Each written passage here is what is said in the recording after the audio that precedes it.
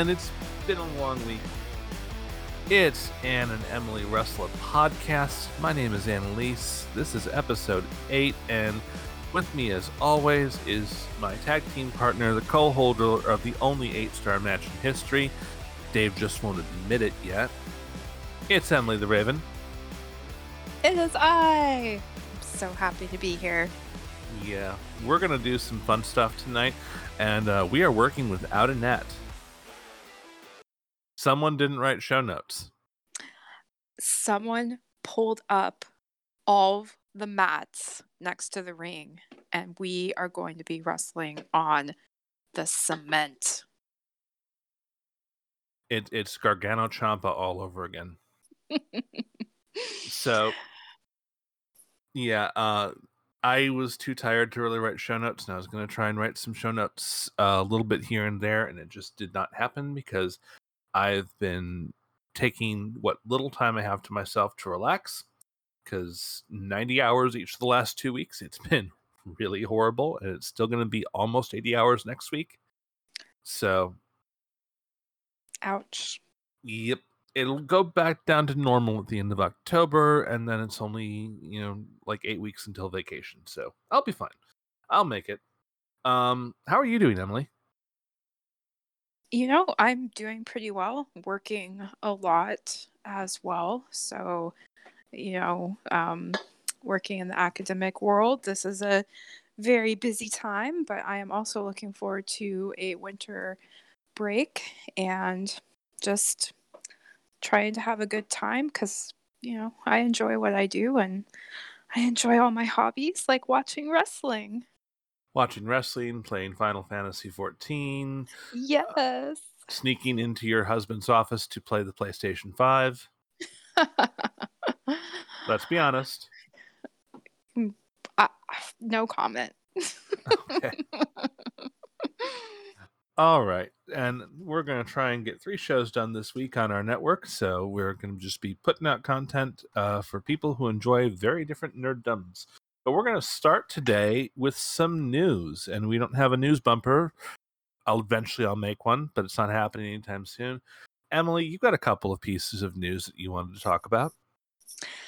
Yes, so the news I want to talk about, of course, is going to be about AEW because that's my number one promotion and pretty much all I watch in terms of the bigger name American wrestling companies. So the first piece of news is what came out of the AEW Dynamite show at Arthur Ashe Stadium. So Tony Khan shared on his Twitter that the Arthur Ashe Stadium took out an ad in the Sports Business Journal and thanked AEW for a sold-out show in their stadium and talked about how it was the largest attended pro wrestling event in over a decade in New York City. That has to sting. And I just have to say, it's a gorgeous ad. It's very interesting that they took this approach to putting a print ad out for this event. And I'm happy for everyone involved because it's another example of how AEW works really well with, established venues and companies, and, they like to share the wealth and bring their good fortune to the people they collaborate with. So I just think it's really awesome. Too. I also think it's really great for just professional wrestling in general because it just lights the fire of everyone else who runs a show in New York now. Yeah, absolutely. Do better, WWE. Absolutely. And I love it being at Arthur Ashe Stadium too, because just personally, I come from a family where we were really, really big into tennis and watched it constantly when I was my grandma and my brothers and myself. So I don't know, just kind of a fun little piece of news that I thought was interesting. Yeah, and it was fantastic. Did you have another piece of news to go along with that? That is my only major AEW news. I do have a little segment about Tony Khan Hmm. that is, I guess, somewhat news related. If you wanted to segue into that, unless you had some news that you would Let like me to cover. do two of my news articles first, and we'll Yeah. come back to Tony Khan. Then we'll come back to the thing I said on Twitter that we'd talk about last week, and we never talked about it. So we're gonna come back to that. Um, let's start with this is also AEW news, but it's actually WWE news. And Roman Reigns gave an interview, um, and he was being asked about if AEW being competition gave him extra motivation in the ring. And Roman gave the heel answer, which is something I really like, that he is keeping up his head of the table persona even when he's in a shoot interview. No, I mean, not for me personally. This is one of those subjects that's very subjective, and there's a lot of passion and tribalism that really sways and creates an unbiased opinion. But I can only speak from my perspective. I'm one of those guys who will compete at anything. Like, I bet you I can eat that cookie faster. I want to be the best at anything that I choose to do. We pull up on lawnmowers. We cut the yard we cut the yard in half, and I'm going to beat you. My side will look better than yours. And so I don't see the real competition with AEW because I think the fan base legitimately is a hardcore fan base. So there's a ceiling and a built-in ground to that viewership.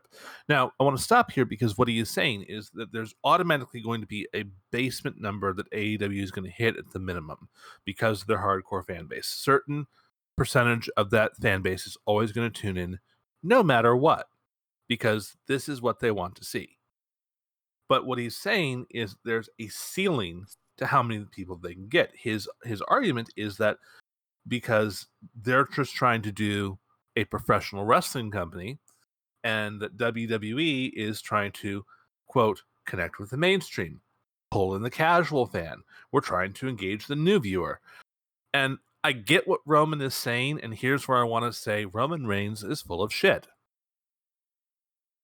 Because as I have said on this podcast, and as I have said multiple times, all I had to do was show a couple of minutes of Orange Cassidy to my non wrestling fan wife and to my non wrestling fan co host, Sopher Shea, and they immediately got what was going on.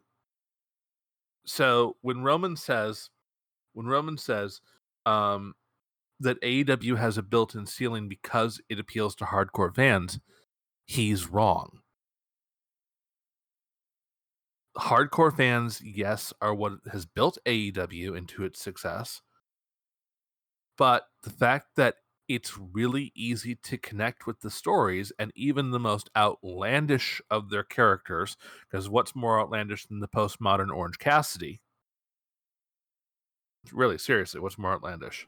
Uh, Um, go ahead. no, I was gonna say a 65 billion-year-old wrestling dinosaur.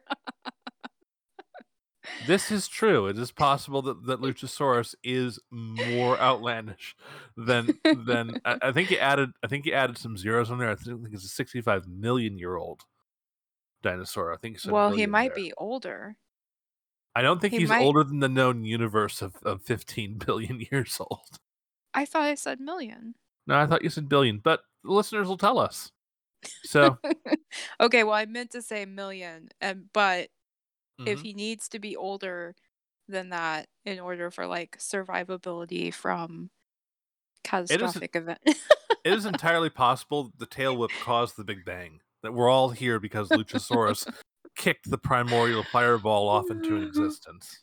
That would be amazing. All right. That, by the way, that tail whip is one of my favorite ending kicks ever. It is right up there with Black Mass and with Sweet Chin Music, as far as just how much I pop for it every time I see it. Um, so I think Roman's wrong. I think he's wrong about. He's not wrong about the hardcore floor.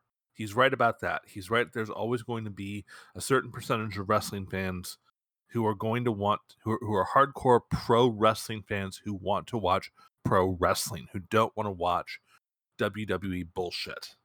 And they're always going to tune in for AEW. But what he's wrong about is that pro wrestling connects, as all art does, with an audience when its stories are well told. And I think that the issue that he's missing here is that lots of lapsed and new fans have come over to AEW. Now, what I do like about this article is that he is like remaining as completely heelish, like snotty, snobby, head of the table, cocky ass motherfucker as he possibly can be. And I appreciate that he's doing that.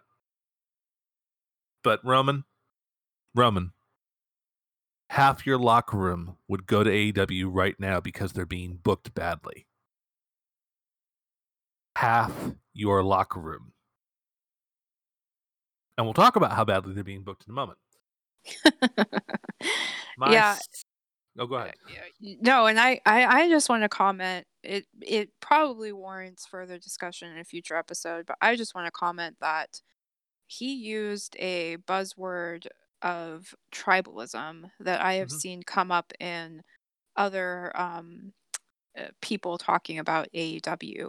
And that's a projection because it's not tribalism to dislike a company who mistreats fans and wrestlers and not want to watch them and then watch every other company for every other wrestling promotion that is out there, including AEW, who works very well with many other promotions.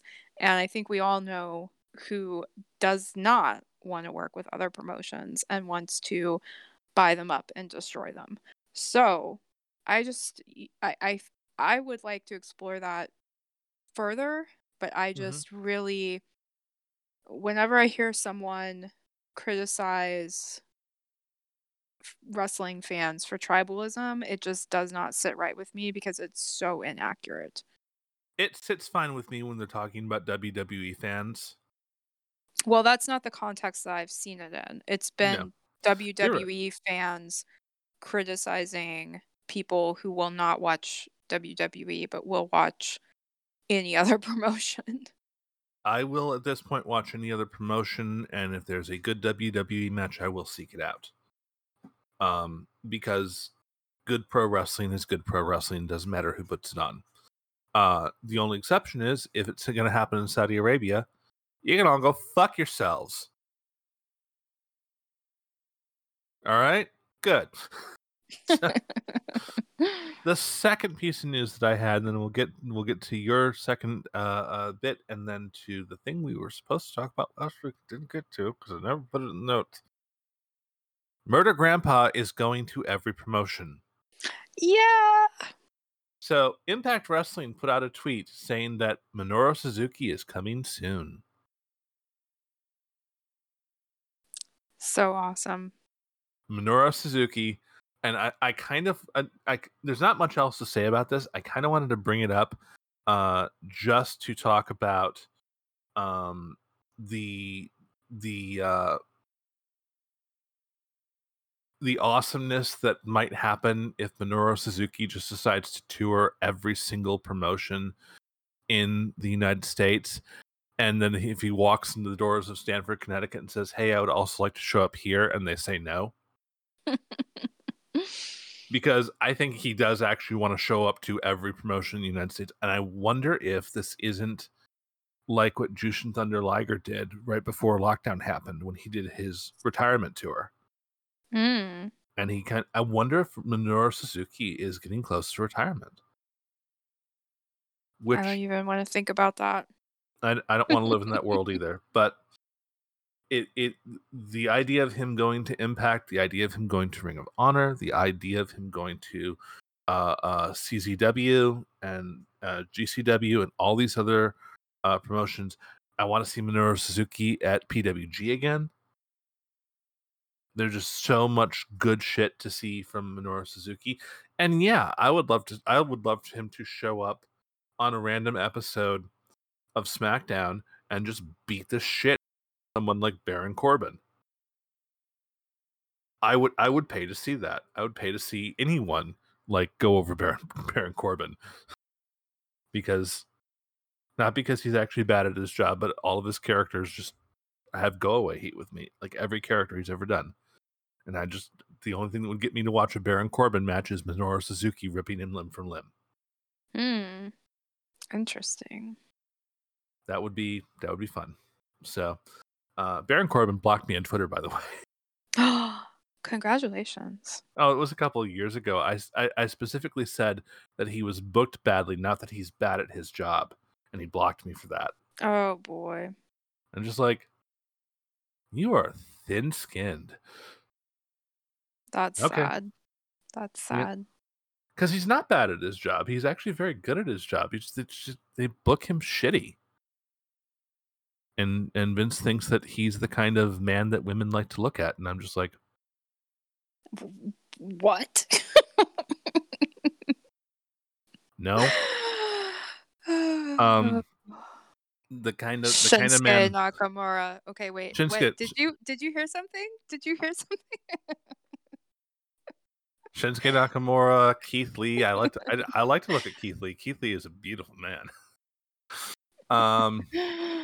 I like to look at Big E. I like to look at Big Drew E McIntyre. is so cute. He is adorable. so adorable. He's so just yeah, just and to be told, I don't really mind looking at Roman Reigns either because he's a very beautiful man. He's a very beautiful man. Goodness. I'm basic. What the fuck do you want out of me? You are way more basic than I realized. I like looking at the Usos. What is happening right now? Can't help it. I don't. What? So, it's all right. It's all right. You know what they say. There's no accounting for taste. No. But you're right. You're right with the first mention because it was my first thought of when I saw Shinsuke walk out at Takeover Dallas. I'm like, damn, that's a very beautiful man. He is. He really is.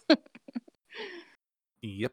So, those are my 2 pieces of news. I had one other thing aside from the thing we mentioned we were going to talk about last week, but I have to pull it up.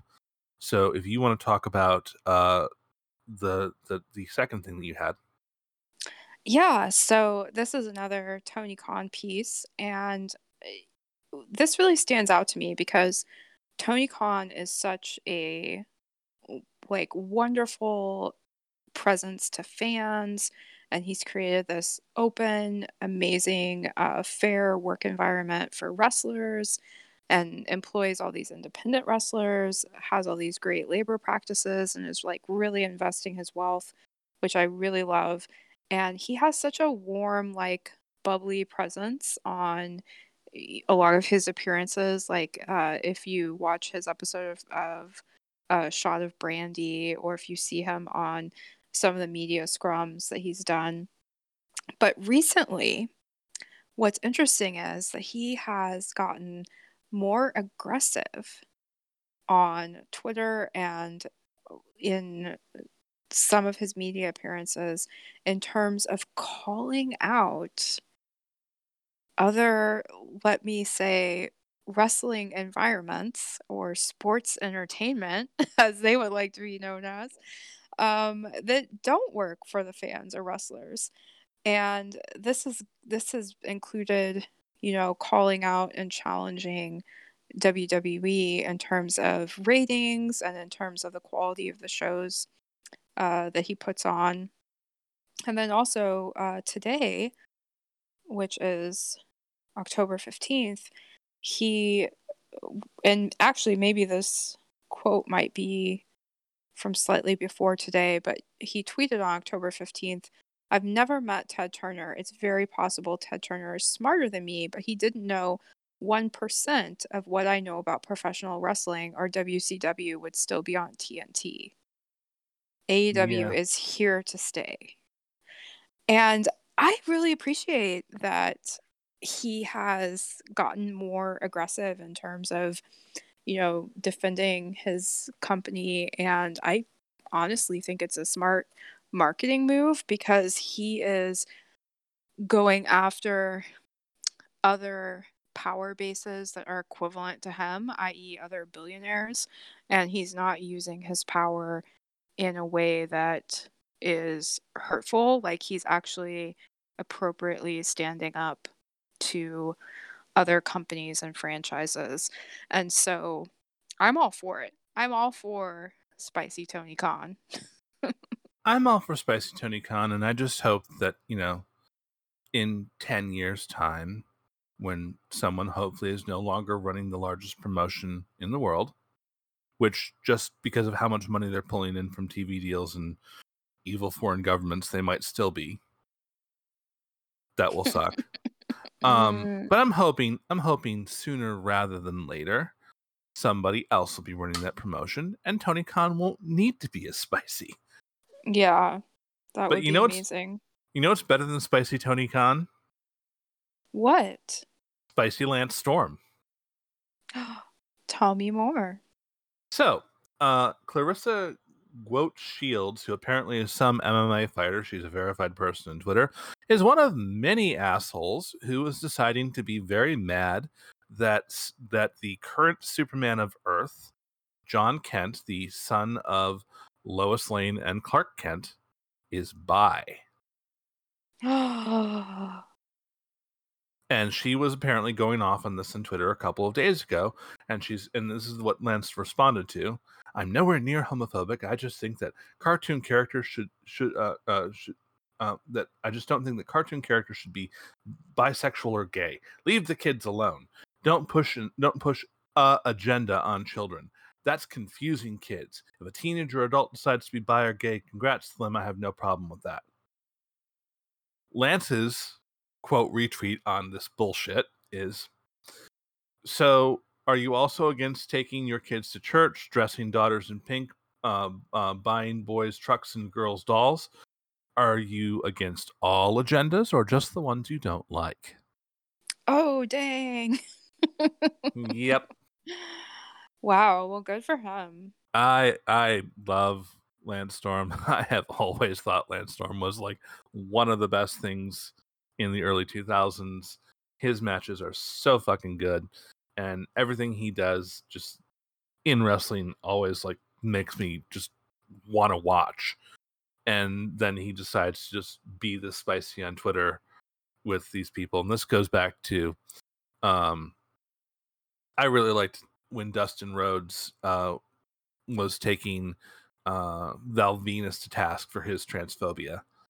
And, just the various. There's queer people running this podcast. Okay, we're going to talk about this shit. Yeah, and there's been an increase in representation and also people using the platforms they have to stand up for others and to stand up for themselves.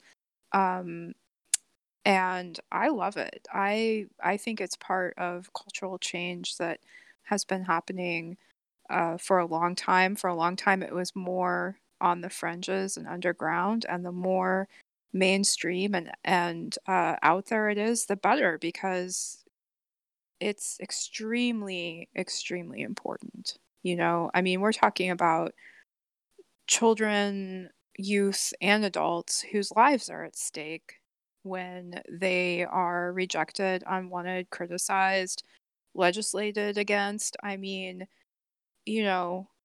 and maybe people may think, oh, this is just one tweet, but if you have a platform and you have a blue check mark on Twitter, and even if you don't have a blue check mark on Twitter, I mean, please, like, this is vital. That the more people that speak out, the better. So you're saying I should definitely call out conservative homophobes who publish articles and then go on Fox News and defend them, even though 300 people come after me for it? Godspeed. Too late, already did it. I know. I kind of missed that because I had so many things happening at work today. I saw the tail end. I am glad all my friends missed it because I didn't want you to catch any of what I was getting. Oh, I'm so sorry. No, don't be, because all I did was block everyone instantly. I Oh. and people are just like, "There's no way you planned this." I'm like, "What the fuck are you talking about? If I put out my plan that I was going to do this before it happened, it wouldn't have worked as well." Right. Dumbasses, look at my early Twitter timeline and the trolling that I've done, and the trolling that I have learned from the master troll, our friend Ryan. Oh, wow. Yeah, I'm just like, you can Well. think what you want, bitches, but I triggered y'all. I did. Oh, I triggered y'all snowflakes, and it was fun. And I'm there. gonna do it again. Oh, there's so much projection on the other side. I It's just know. so sad. Yeah. It's well, they're all in the closet. All of them. Just like, Honestly, I hope they aren't because, man, I mean, yes, ugh. I don't hope they are either, but at the same time, I know saying that pisses them off. Yeah. Well, you have to So, wonder. I mean,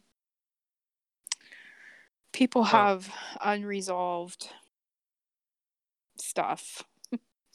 as I've said before, there are 4 lessons I learned from being punk rock all my life, and that is speak truth to power, question authority, do it yourself, and fuck you as a complete sentence. Mm. Oh, yeah, And so maybe they're missing out on the do it yourself part. yeah, they're missing out on a lot of stuff. Yeah. All right, let's cover the piece of news that we let slip through the cracks last week. A formerly defunct promotion is back with a lot of fanfare and Yes. not a little bit of controversy. In fact, a decent sized piece of controversy. So, Women of Wrestling is back. Jeannie Buss, who is the president of the LA Lakers, and has secured a TV deal, possibly an online TV deal with Viacom to bring back Women of Wrestling. The WoW promotion is coming back. Now, a lot of people really glommed onto this, and there's a lot of really good stuff coming out of it. First of all, AJ Menendez, the former AJ Lee, the she's married to CM Punk. I was trying to find the best diplomatic way to say that without diminishing her status. Is going to be one of the backstage people. People are asking her if she is going to wrestle. It is unlikely that she's ever going to wrestle again because of injuries she's sustained while working in the early 2010s. So I know that I want to see AJ wrestle again. I know that other people want to see. I said AJ Menendez. It's April Menendez. My apologies. But she was at the press conference. She's going to be working backstage, and I think she's got a great wrestling mind. I think she's fantastic. And I think that this is really great.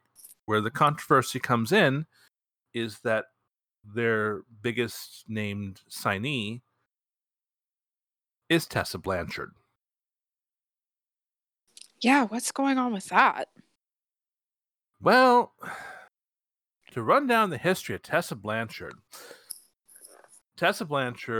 made this kind of pro women supporting each other tweet back in, I think it was 2019, when she was doing her program in Impact Wrestling with Sami Callihan, which was a really good program and really good series of intergender wrestling. And that brought out a lot of her colleagues talking about the way in which Tessa did not actually support the other women in the in the sport.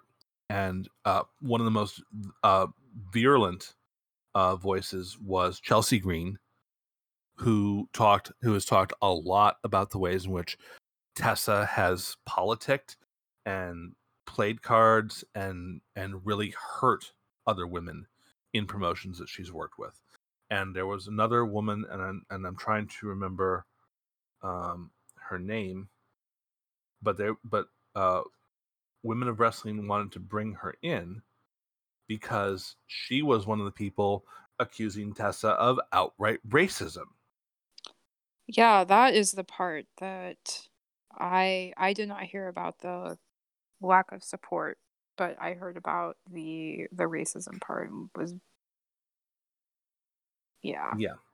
Now here's the thing. Tessa has denied everything, has refused to apologize to anyone for anything, and when she won the Impact Championship off of Sami Callihan, she gave this really kind of tone deaf speech in the ring. You can go find it on YouTube where she's like, just people will come for you when you're doing well, blah blah blah, all that stuff.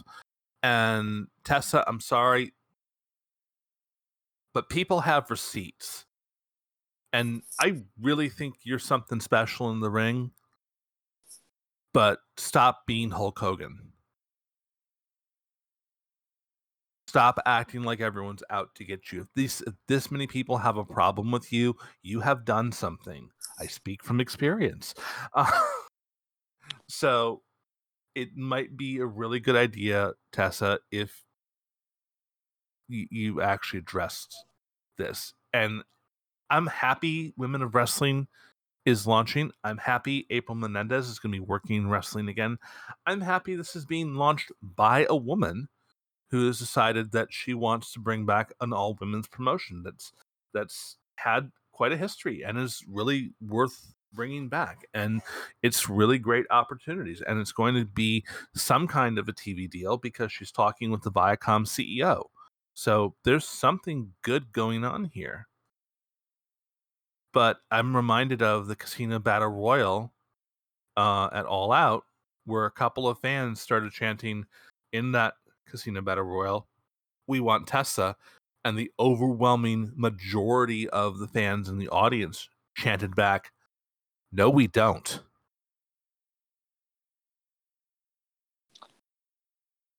And Yeah. I don't know how I don't know if I'm going to be able to watch this if Tessa is going to be the face of what they're doing. Yeah, and if I don't know, I'm trying to catch up on what actually happened, but the allegation against her is that it happened in a professional context, that she was abusive and bullying towards a performer of color and called her a racist slur, and you know she should not be wrestling if professionally, if that's true. And I don't yeah. Yep. And it's definitely a thing that I just really kind of feel no, nope, nope, nope. And to make matters worse, after she won the Impact Championship, and when the pandemic started, she, like a lot of other people, didn't want to work for all the good reasons in the world. But she was supposed to be cutting promos and sending them in Yeah. and didn't do it. She completely ducked her responsibilities as as the first female top champion in Impact, and eventually leading to Impact stripping her of the title because her contract was terminated a week early, and she just didn't want to do the work that they were asking her to do, even though it was just work from home. Hey, film yourself cutting a promo. Sorry, but that's reasonable, and you should have. So, meh, I don't know. It's gonna be Yeah. hard. It's gonna be hard for me to get behind Women of Wrestling with Tessa Blanchard in the promotion, and I'm glad no one else has signed her. I didn't want her to show up in AEW. I didn't want her to show up in WWE because I really, yeah, I don't know. Yeah. Well, and honestly, like, I could overlook what happened with Impact and the pandemic and not I mean, people go through things, and they can change and return to a more professional working ethic. That was really awkward. I didn't really know how to say Hmm. that. And it was a pandemic, so who knows? I can even overlook being less than supportive of other women because, at her age and in that environment, she might be experiencing a lot of internalized misogyny. She might just need to do some growing up. But those things apply to those kind of situations. To me, they do not apply to racism. Nope. And that is the absolute bottom line for me, that I think people can rehabilitate their image from a lot of things, but if you do something like that, that's a longer term issue. You don't just rehab that and reach and right away and return to the limelight. And also when you're denying it, despite the fact that multiple people are saying you did this. Yeah. And I didn't, and again, like, I'm not really familiar with the situation. So to me it sounds pretty cut and dry that she should not be in a promotion. So Yeah. And it for me, I'm happy for an all women's promotion to be back, and we'll talk about why in a moment. But at the same time, not Tessa. yeah. As good as she is, and she is very good in the ring, I don't want to see her wrestle again until she's owned up to what she's done. Period. Yeah. That's all I've got. All right, let's go on. We've got 2 bits for this week. We're going to introduce a new bit where covering smaller federations. That's not the name of it. It's what we're going to go with for now. Emily, did you have a? Oh, wait, actually, I had a better name for it in the thing. Let me find it. Emily's Indie Wrestling Report. Sorry, Emily's Indie Wrestling Rapport. Oh, wow. It's so fancy. It's fancy. It's fancy like the Colbert Report. It's the rapport with Emily. Yeah, so I just want to spotlight some promotions that are out there that they might be on your radar, they might not be, but they should be on your radar, right? And so want to start out with, for this episode, Mission Pro Wrestling. And Mission Pro Wrestling is an all-female professional wrestling company. So, speaking of women's wrestling, and it's owned by Thunder Rosa with Robin Reed as the head of creative. And so, this is a really exciting wrestling promotion that has been around for the last 2 years, and I have really enjoyed watching them grow and the different wrestlers that they bring into the company. They're based out of Central Texas, and at the height of the pandemic, they were having smaller scale outdoors shows with a lot of safety precautions. And those shows were available as pay-per-views on Title Match Network, and they can still be purchased from the Mission Pro Wrestling website. But one of the things that drew me to this, besides being Thunder Rosa's involvement, because I love her and respect her greatly. Well, hold on a second. Let's give you your proper title: Thunder Rosa's biggest stan. Oh, that's funny. But true. Well, I love her. I'm I standing here right with you because I think she's amazing. I I'll add something to this at the end, but continue, please. Okay, sure. Yeah, I just appreciate what an amazing hard worker she is and how much she tries to, or no, she doesn't try to. She consistently brings out the best in whomever she's wrestling and just really lifts up other women, which I absolutely love. So uh, the really cool thing about Mission Pro Wrestling is that it was emerging at the time, or in the same sort of zeitgeist as the speaking out movement. And so Mission Pro and is something Thunder Rosa. Sorry, I don't know what's going on with my voice. I'm just getting a little rough. Um, Thunder Rosa has talked about, the need for safety for women in wrestling, the ways that women can be preyed upon by promoters and companies, and so Mission Pro is supposed to be a safer and more equitable space for women, and it just really emerged at a really good time, and is out there trying to provide representation and opportunities, not only in the ring and then, in terms of wrestling and in terms of referees, but also in the announcing team, in the management and other backstage elements. So I really love that. I really love that. And that's where the mission, Thunder Rosa talks about, that's where the mission name comes from, that they're on this mission to promote women's wrestling and to show it in the best possible light. So, another thing that I think really stands out about Mission Pro is that they include wrestlers from a number of different companies, including AEW. So, if you really enjoy seeing, some of your familiar favorites and then some newer names that you might not be familiar with, you get to see that collaboration happening in the ring, and that's really, really cool. And then out of that, the wrestlers get a place where they can be scouted and grow in their skills in a really good, positive, safe environment.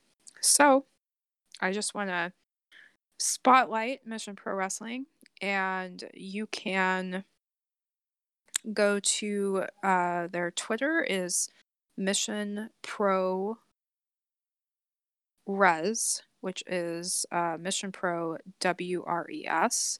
You can find them on Facebook. And then their website is missionprowrestling.net, where you can get replays of their older shows. And their next show coming up is October 23rd. Don't Fear the Reaper. And you can watch that on Title Match Network at 7:30 p.m. Central, because that is broadcasting out of Texas. So 8:30 Eastern. That is all fantastic. I also want to say that Sean Ross Sapp over at Fightful has posted an article today about Thunder Rosa and young talents in Mission Pro Wrestling. You should definitely go over and watch that, because Sean Ross Sapp is an amazing wrestling journalist who is a big supporter of women's wrestling and queer people in wrestling. Because Sean Ross Sapp is awesome.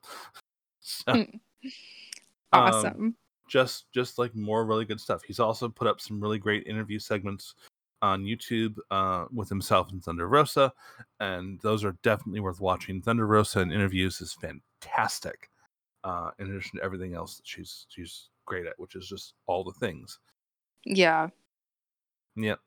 So that was the first of our bits. If you like that, please let us know. We're going to do more indie wrestling reports, and we're going to talk more about the various promotions that are out there, because there's more to the world than just what's on TV.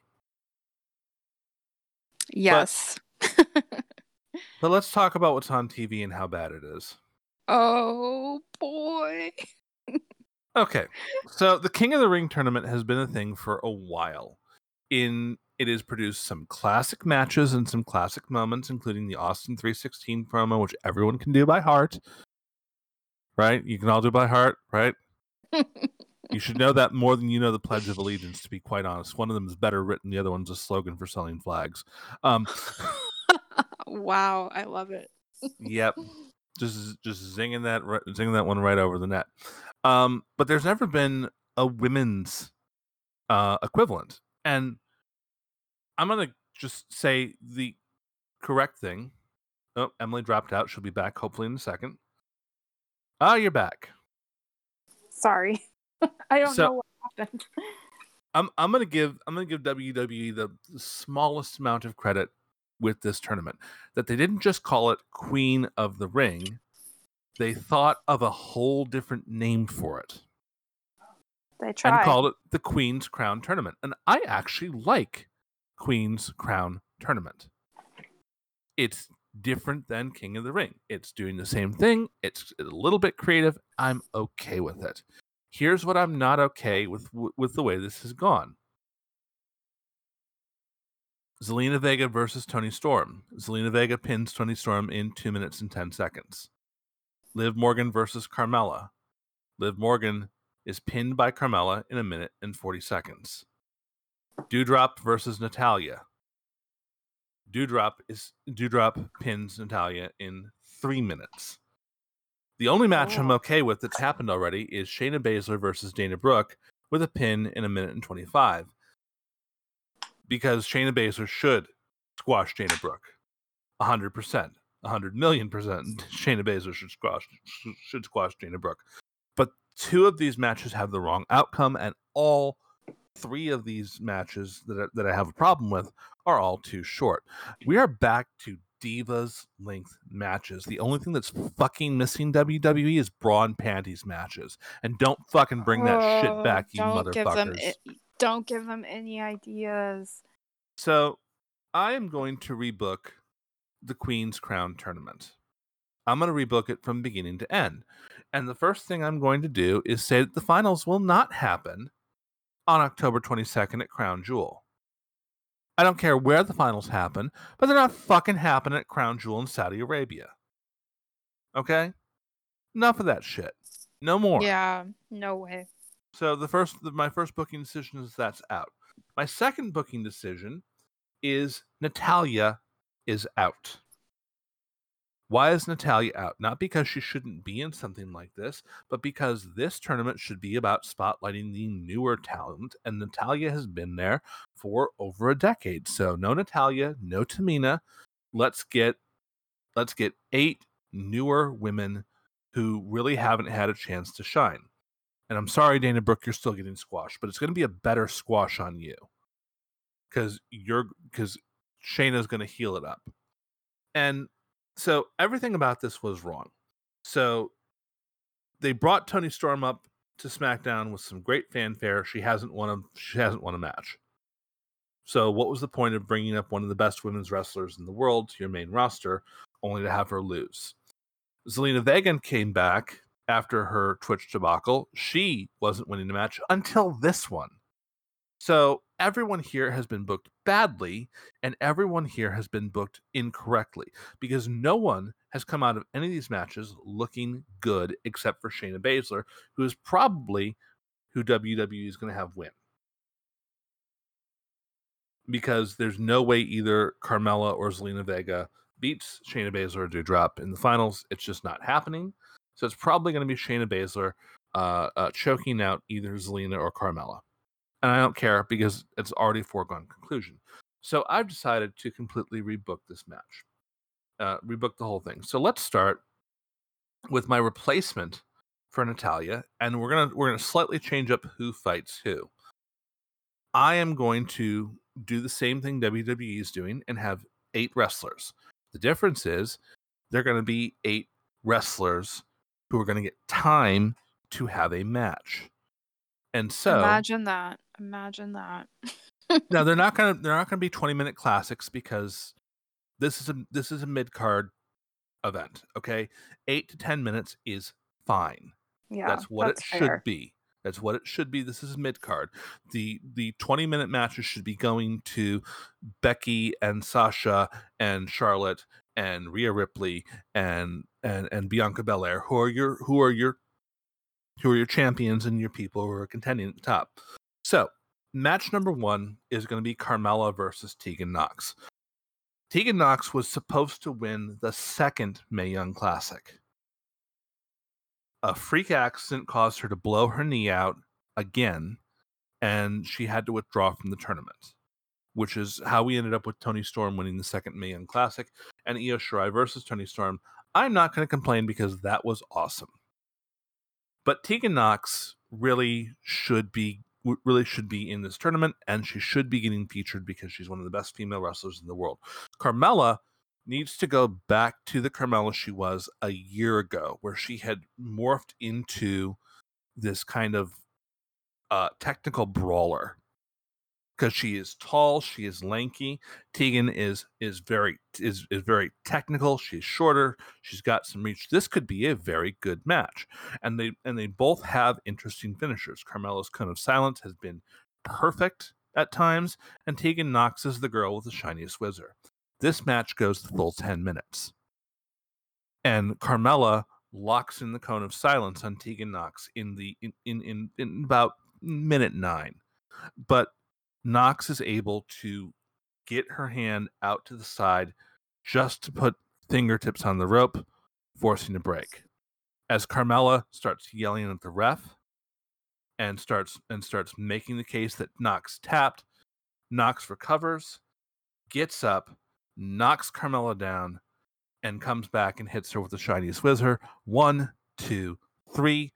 Carmella looks strong, and Nox goes over as a babyface. First victory. Second match, Dana Brooke versus Shayna Baszler. Dana Brooke has floundered on WWE main roster because she's been used poorly. She also was called up too early. She hasn't learned how to properly work. She has the look. She has the athletic ability. She should have been in developmental longer so she could have developed. And it's not her fault. But they've been making a big deal about Dana Brooke's been on the main roster for 6 years and hasn't done anything. Okay, so she's in this tournament against Shayna Baszler, one of the most dangerous women on the planet, Queen of Spades. Brooke takes a little too long getting ready when the bell rings, and Baszler just runs her over and directly into the corner. Brooke hits the turnbuckles hard. Baszler steps aside. Dana Brooke just staggers backwards, the wind completely knocked out of her, and she falls to the ground. She was completely surprised. She was taken unaware. She wasn't ready. Now here's where you highlight Shayna Baszler's MMA background. Baszler gets on top of Dana Brooke and starts wailing away at her. The ground and pound that you do in MMA.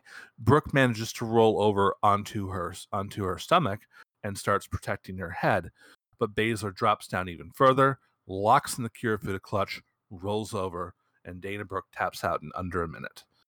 This does not make Dana Brooke look weak because Shayna Baszler frankly used underhanded tactics after the bell rang, took advantage of it, taps her out in under a minute. Brooke never had a chance. And then you can tell a whole story about Brooke trying to get back on her feet as Baszler goes on in the tournament. Doudrop versus Zelina Vega. Zelina Vega is one of the smallest female wrestlers. Doudrop is one of the biggest female wrestlers. How will they coexist? Well, it would be too easy for Doudrop to squash Zelina Vega. So first of all, Doudrop won't be in this. It'll be Piper Niven. Having ditched Eva Marie, Piper Niven reclaims her name and says, "Hi, I'm Piper Niven. I'm a Scottish wrestler, and I'm going to be the last Queen of Scotland." Zelina Vega gets a good 7 minutes out of Piper. She fights as hard as she can, but she's trying to heal it up. She tries to take out her legs. Every time she goes for her legs, Piper just takes a step back and brings that big arm down on the back of Zelina Vega. Zelina Vega starts to turn face in this. Piper starts to get a very sick glee over her face, enjoying beating up Zelina Vega. Vega keeps getting back up. Piper never hits the ground. Zelina never takes her down. And what you do is you end up doing a double turn. Piper Niven turns into a monster. The monster she should be. And she decides to just absolutely wail on Zelina Vega until the ref stops the match and declares Piper Niven the winner. 7-minute ref stoppage. Zelina Vega Zelina Vega flips completely because she is a good wrestler and a great manager. She flips completely from heel to face. Piper Niven is now the most vicious heel in WWE. Sorry, This I show interrupted you. is no, I interrupted you. This show is so incredible. I can see all of this in my head. I'm so enjoying this. Please continue. Awesome. Next, we have the one babyface versus babyface match that I'm going to book.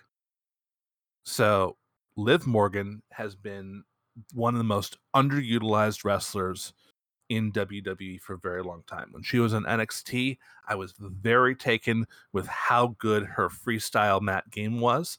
It was very clear that she had borrowed a lot of stuff out of freestyle wrestling, and she's very technically sound. She's never really been given anything. And perhaps the greatest tragedy of this tournament was that Liv Morgan lost in under 2 minutes to Carmella, which shouldn't have been how you booked that. Also, Toni Storm lost, so one of them's going to lose here, but it's going to be much better because Liv is going to try and outwork Toni Storm. She's going to go back to all of her technical wrestling roots. She's going to try and work over Toni Storm's leg because Toni Storm is a big girl on the bottom. She's got massive thighs, and that's what gives her all of her power to be able to lift people and throw them around. So, if you've ever seen Toni Storm, she's built, she's stacked. And so Liv decides, I can't go power for power. If I go head on with Toni Storm, I'm going to lose. But I just watched Zelina Vega try to do this to Piper Niven and fail. So how am I going to do this? Well, I'm not going to go for knee blocks. What I'm going to do is I'm going to go for the ankle. And so Liv keeps on going, picking Toni's ankle every chance she gets. And Liv breaks out something that she's never used before. Liv starts applying the ankle lock.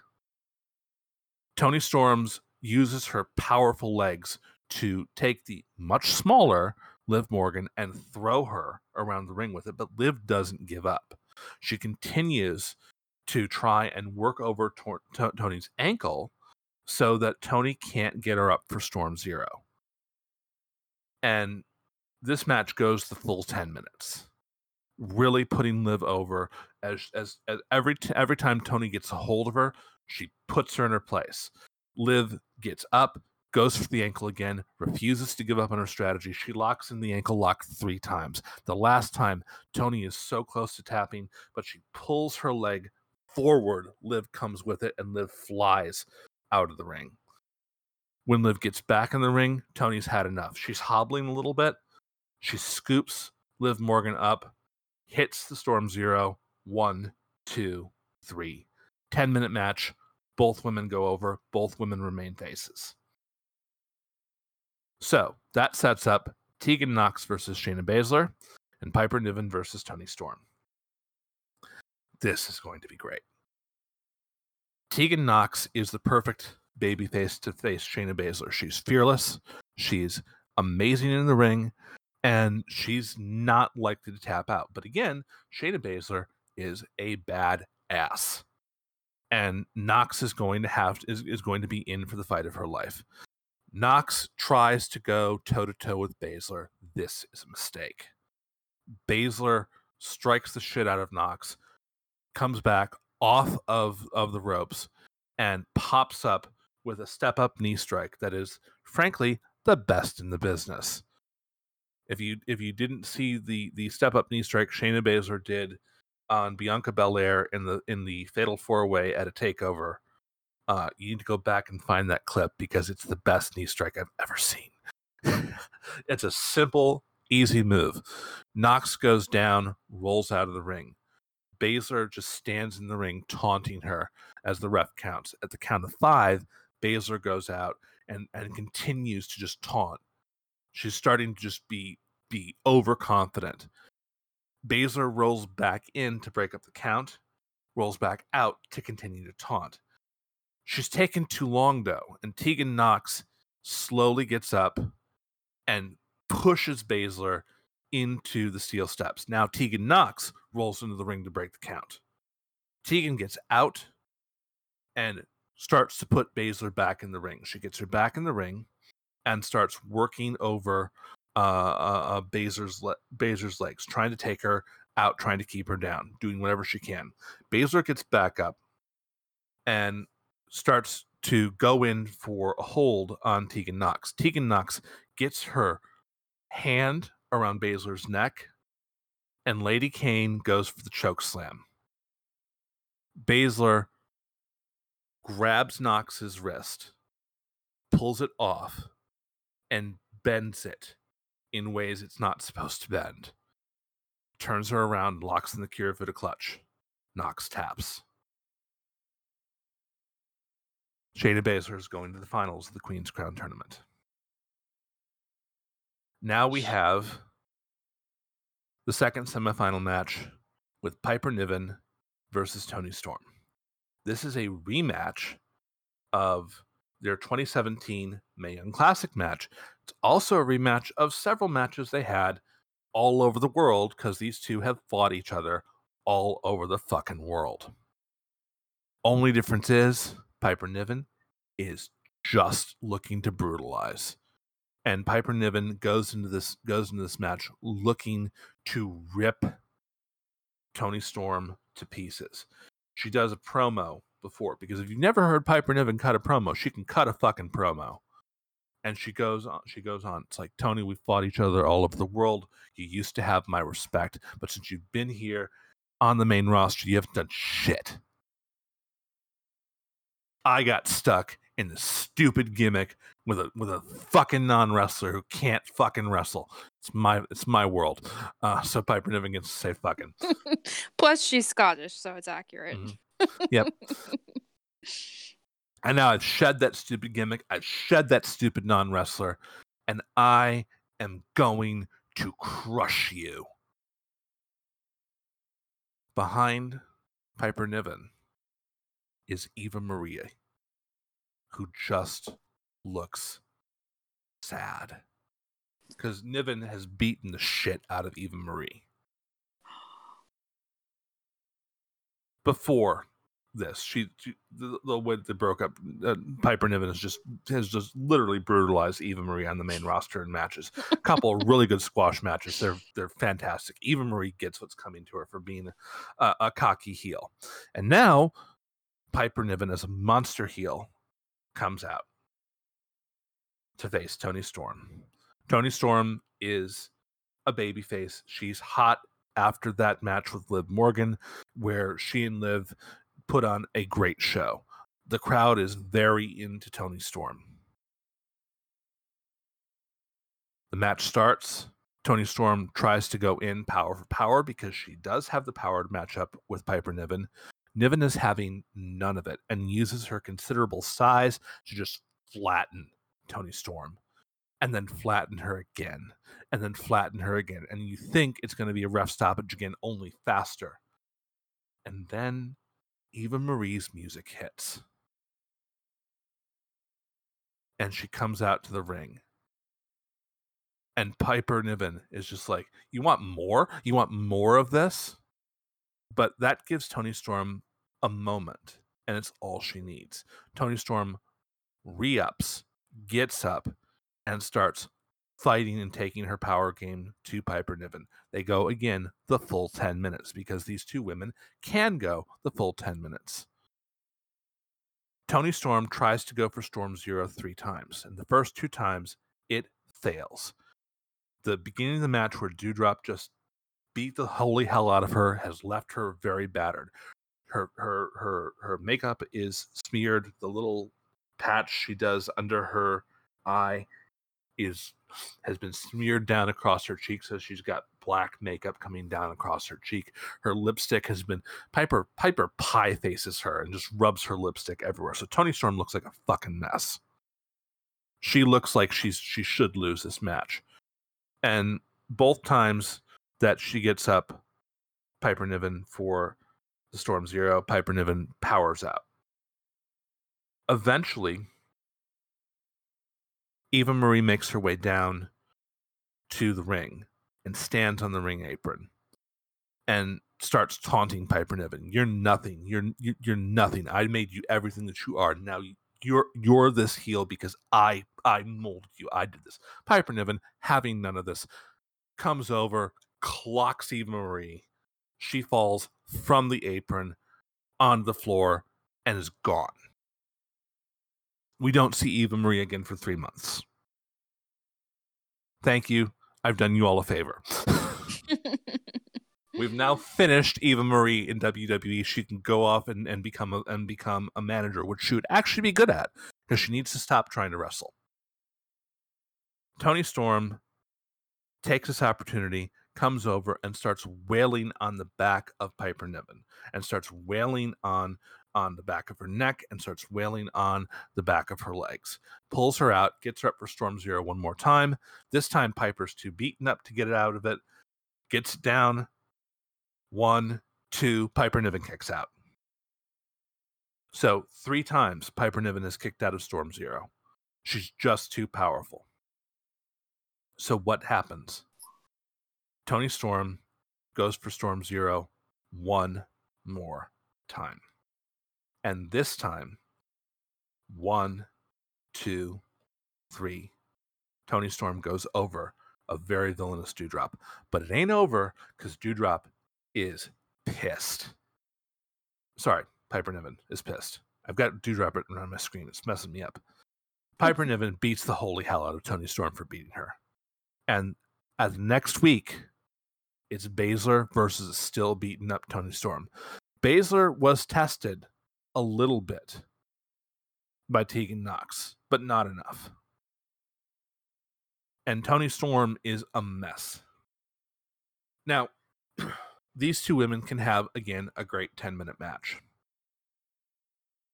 Toni Storm is going to break out of the Kirifuda clutch twice.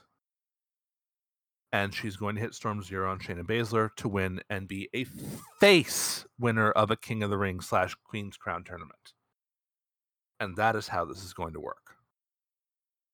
So, that's my booking. Toni Storm ends up winning over Shayna Baszler in the finals. Shayna Baszler is once again runner-up of a tournament and not the winner of a tournament, which is then used to put her in a program against whoever the champion of her brand is going to be. Because Shayna Baszler should be in that top card. Toni Storm is going to be the head of the mid card until there's room for her at the top of the card, probably about another year. But she's going to rule as the queen for a little while. Charlotte's going to lose her title. Good. She doesn't need it. She doesn't need it to be over. And she's going to feud Queen versus Queen with Toni Storm for a little while.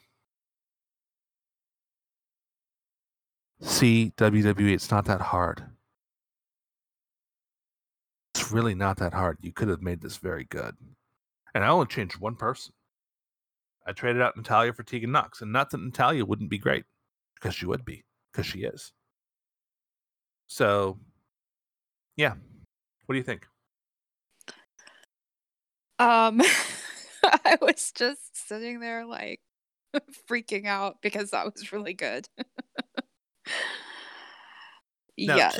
To be fair, Denise Salcedo posted a rebooking of this on Twitter today and on her YouTube channel. I have not watched it. I intended to watch it. I didn't get to because I was working all day. And again, we're doing this with no notes. And I just have my notes for this are literally Carmella versus Tegan Nox, Dana Brooke versus Shayna Baszler, Doudrop versus Zelina Vega, Liv Morgan versus Toni Storm. That's my notes. Everything else was off the top of my head. I kind of went back and forth as I was doing this to whether Toni wins or whether Shayna wins. But I knew it had to be one of them. But I think that if Toni wins and Shayna is mad about coming in second twice in the tournament, that really puts her in a place where she can go feud with either Becky or Bianca Belair.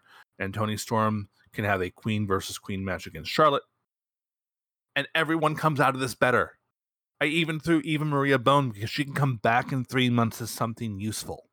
She can't wrestle. Yeah. And well, yeah, go ahead. No, go ahead. I was gonna say Eva Marie has worked very hard at becoming a wrestler. If you watch Total Divas and you watch the amount of work she was doing with Brian Kendrick and trying really hard to get good, it just hasn't translated in ring. And I don't fault her for trying to get good. But when you have a roster this deep with this much good talent that is actually more capable in the ring than she is, she shouldn't be in the ring. Yeah, that's absolutely true. Well, and I think just what you've done with these matches just shows why someone who knows wrestling and cares about wrestling and loves wrestling should be the one booking shows.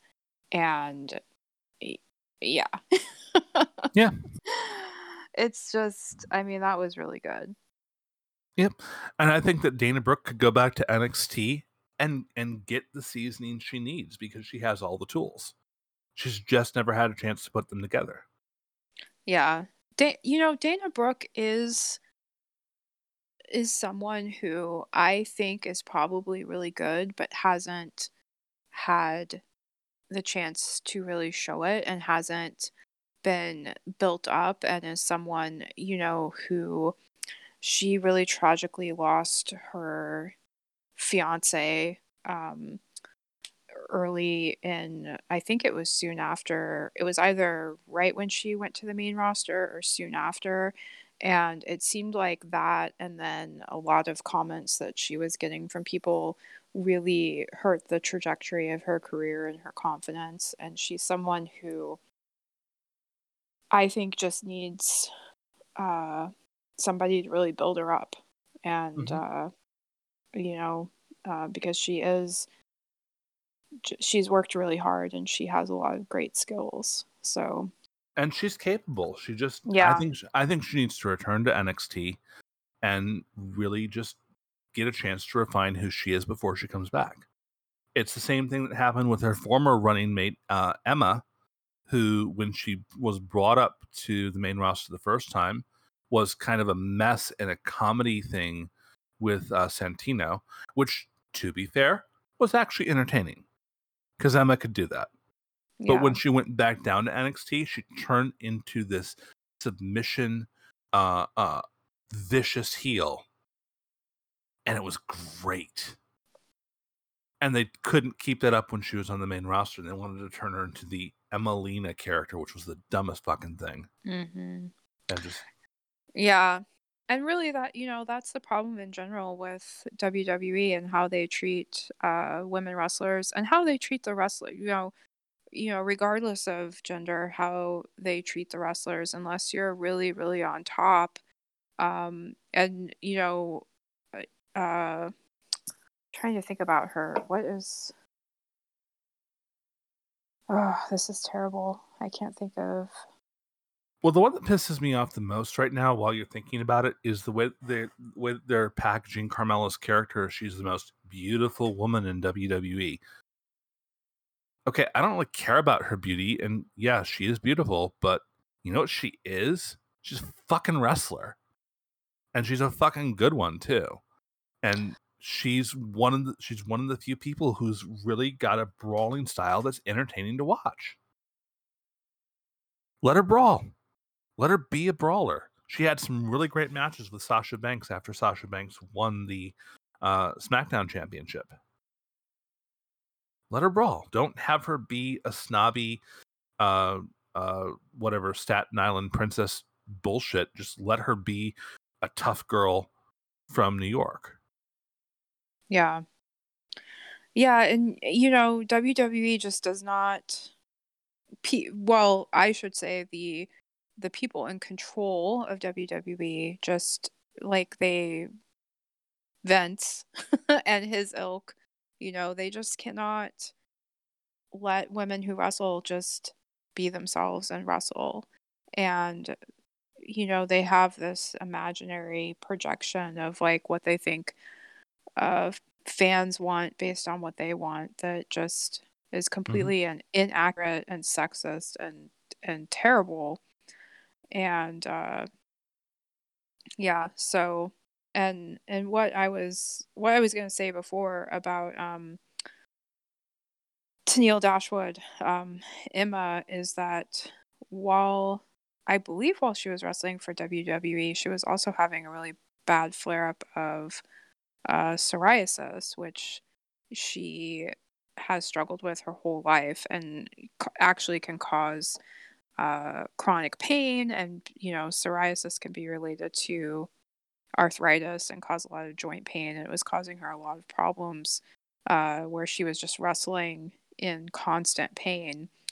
And similar to, so my point was I think if you are not like a Roman Reigns and you go through a struggle in your personal life, I don't think that as a company, WWE always seems to be understanding or be there for the people that work for them. Yeah. And, they're people, they have lives, they have terrible things that happen to them outside of wrestling.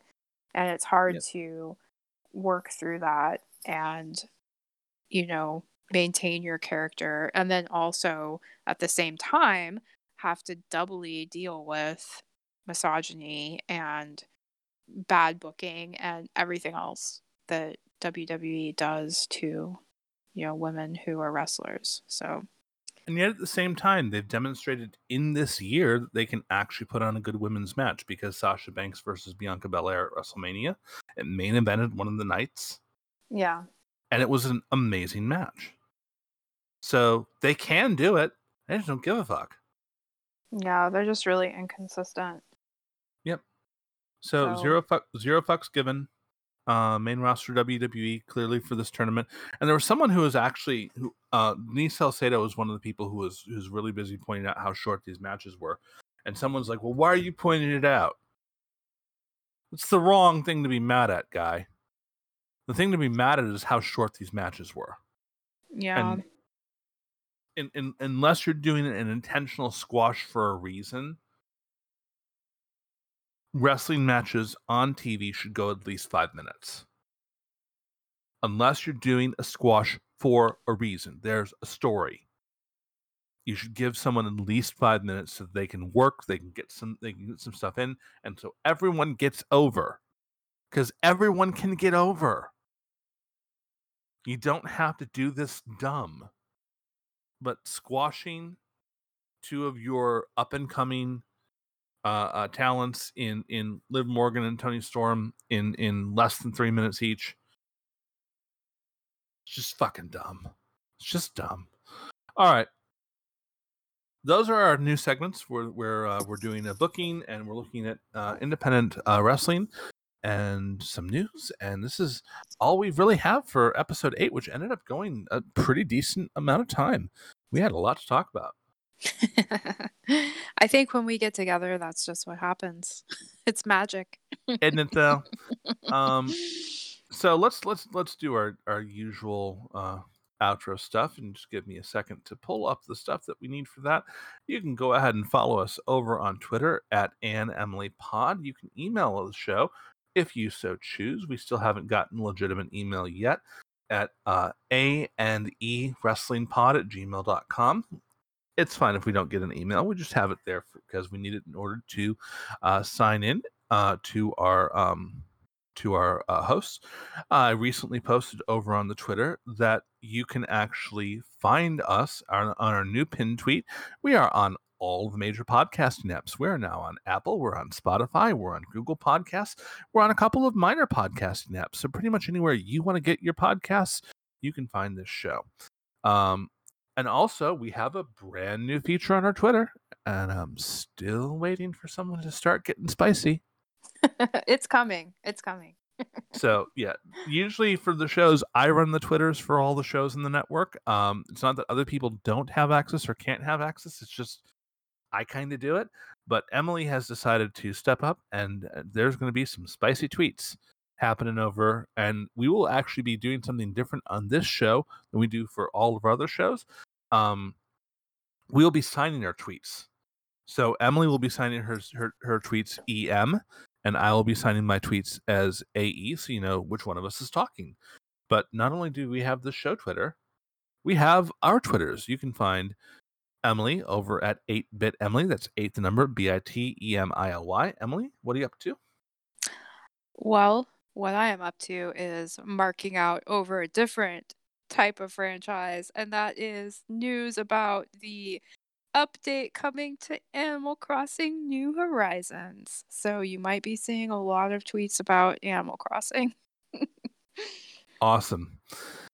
You can find me over at Ann_Elise, where I spent the week poking the bear of homophobes and really just not taking any people's shit over it. Doing the Lord's work, let me tell you. I know. When you call someone who cherry picks their beliefs based off of their political positions, someone who cherry picks their beliefs based off their political positions, they get mad at it. They love gaslighting and they hate the truth. Yep. So at some point in time, Emily and I will do a religion podcast because I got accused of a lot of shit. And it was kind of funny to me. No.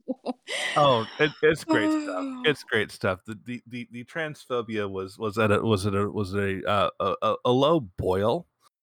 They were trying, but I mean, come on.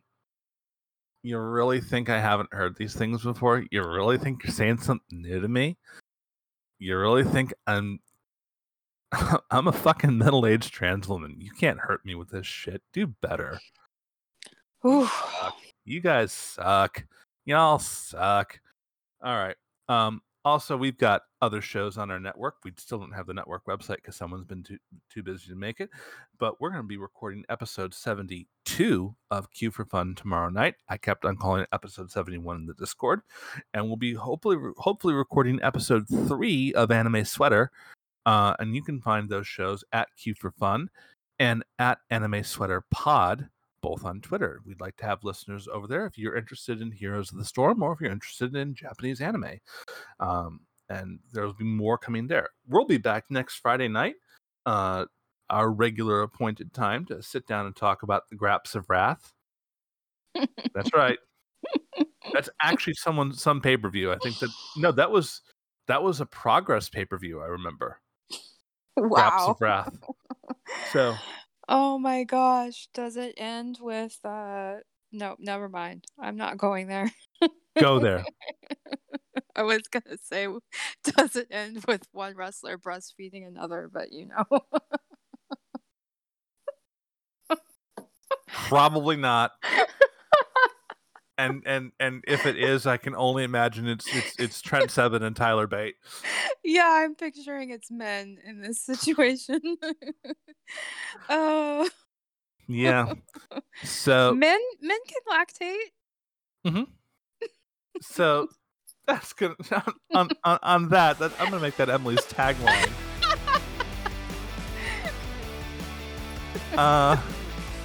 And we're gonna end here. And say that without further ado, we'd like to bid you adieu. Good night. And good luck. Bang. And if Kenny Omega comes for us for that, we're sorry, Kenny. We're sorry. We love you. We love you.